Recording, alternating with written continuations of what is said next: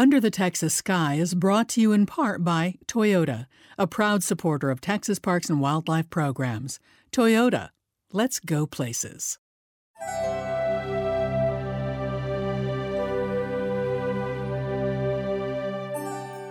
Long before Europeans arrived in the land we now call Texas, Native Americans inhabited most of our state. From the Gulf Coast to the Llano Estacado, there were empires, functioning cities, and trade networks used by a multitude of Native American tribes. There were the Karankawa, Alabama Coushatta, Caddo, Comanche and Apache, Cherokee, Kiowa and Kickapoo, Tonkawa, Waco, and Cheyenne, just to name a few. Sadly, the arrival of Europeans and Anglo-Americans created conflicts that would ultimately wipe out millions of American Indians and decimate the bison herds they depended on for food, utensils, and clothing. The last of the Free Plains Indians, the Comanche, led by Chief Koana Parker, surrendered to the U.S. Army in 1875 and settled on a reservation in Oklahoma. On the Wander List, we'll speak with Texas Parks and Wildlife's Regional Interpretive Specialist, Cassie Cox, and Archaeology Lab Director, Ina Dodge. November is National Native American Heritage Month. Cassie and Ina will share how Native American heritage is recognized and being preserved in Texas state parks. Stay with us.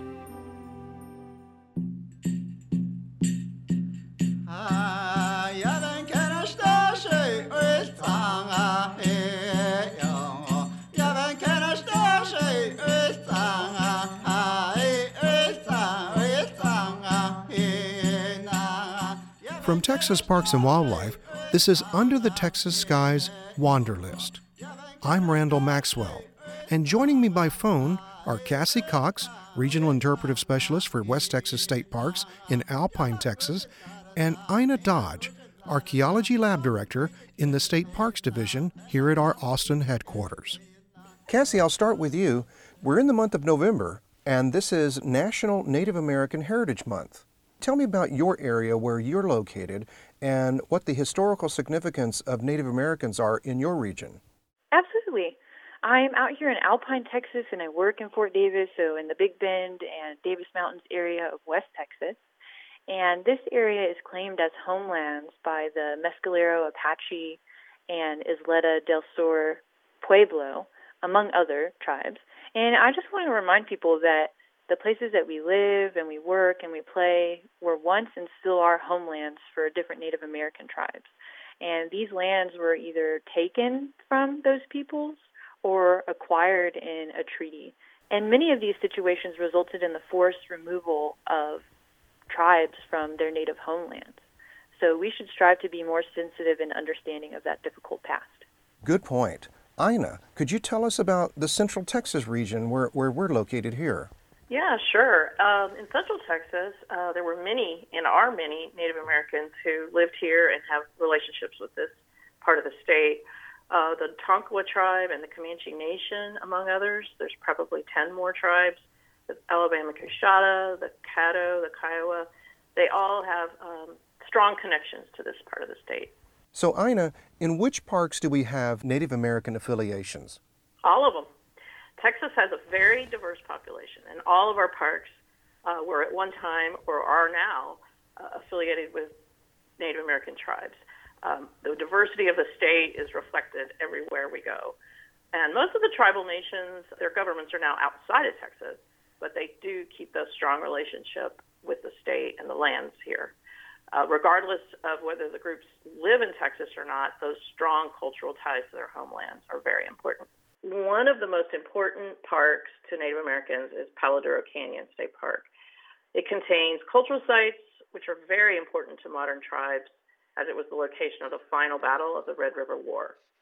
In September of 1874, the U.S. Army charged into the canyon, where several Native American tribes were gathered in a combined village for protection during the winter. And it was there that the U.S. Army soldiers captured and burned the villages, while Indian warriors fought to protect women and children attempting to escape the canyon.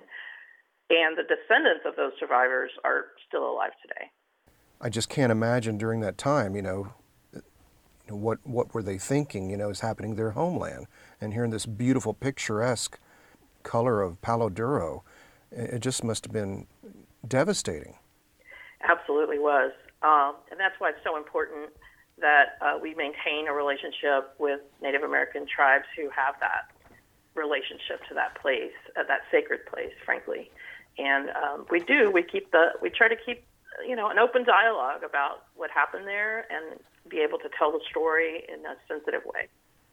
Well, let me shift back to Cassie right now, because I know out in West Texas we have Waco Tank State Park and historic site.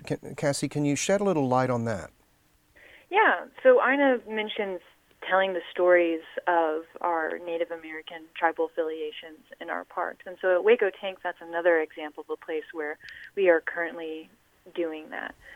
So there are several affiliated tribes out there. This is Waco Tank State Park way out in El Paso.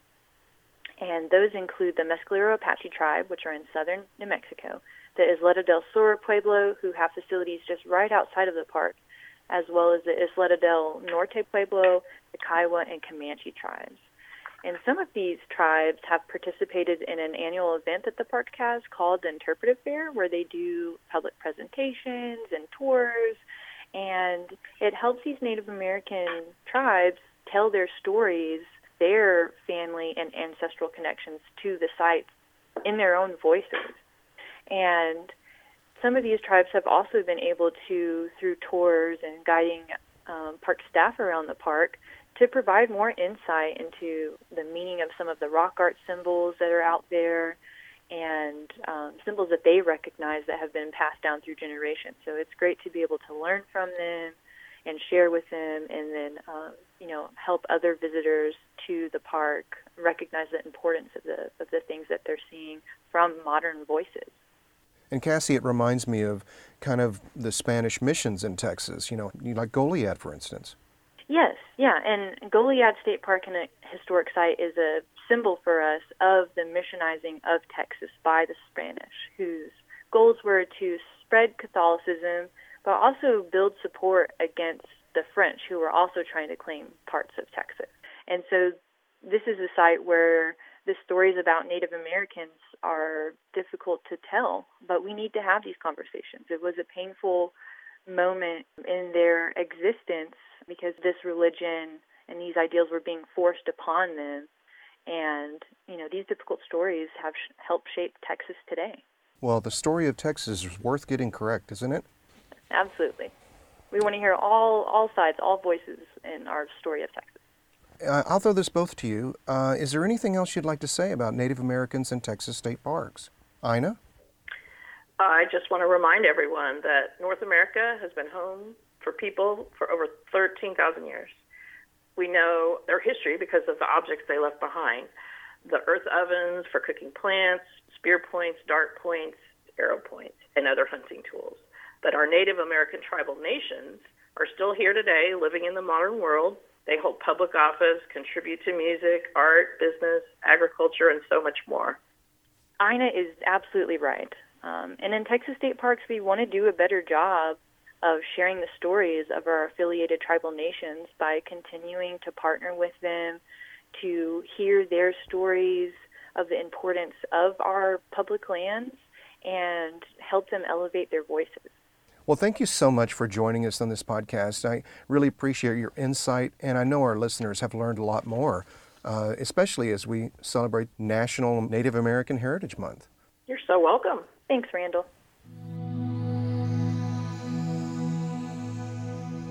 Support from Toyota allows us to bring you stories from under the Texas sky. Toyota has been a proud sponsor of the Texas Parks and Wildlife Foundation since 2002, providing generous support to help the department provide outdoor programs for Texans and to conserve the wildlife of the Lone Star State. We're done wondering for this podcast, but Louis Bond and I, or our executive producer Cecilia Nasty, will be back with more fascinating things to learn about our great state of Texas. Before heading to any state park, historic site, or natural area, call ahead. Also, keep an eye on the Under the Texas Sky Instagram account, which is @UnderTheTXSky. We'll use it to notify you of some of the Wanderlust subjects we plan to cover and give you a chance to ask questions, some of which we'll answer on the podcast. Under the Texas Sky is a production of Texas Parks and Wildlife.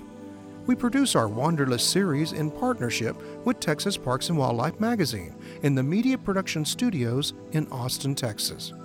Yours truly did our sound design. Whitney Bishop does our social media, and we get distribution and web help from Susan Griswold and Benjamin Kaling. Stream or download Under the Texas Sky and Under the Texas Sky's Wanderlust wherever you get your podcasts. And please leave a review while you're there and let us know how we're doing and what you'd like to hear. Until next time, keep on wandering under the Texas sky. I'm Randall Maxwell.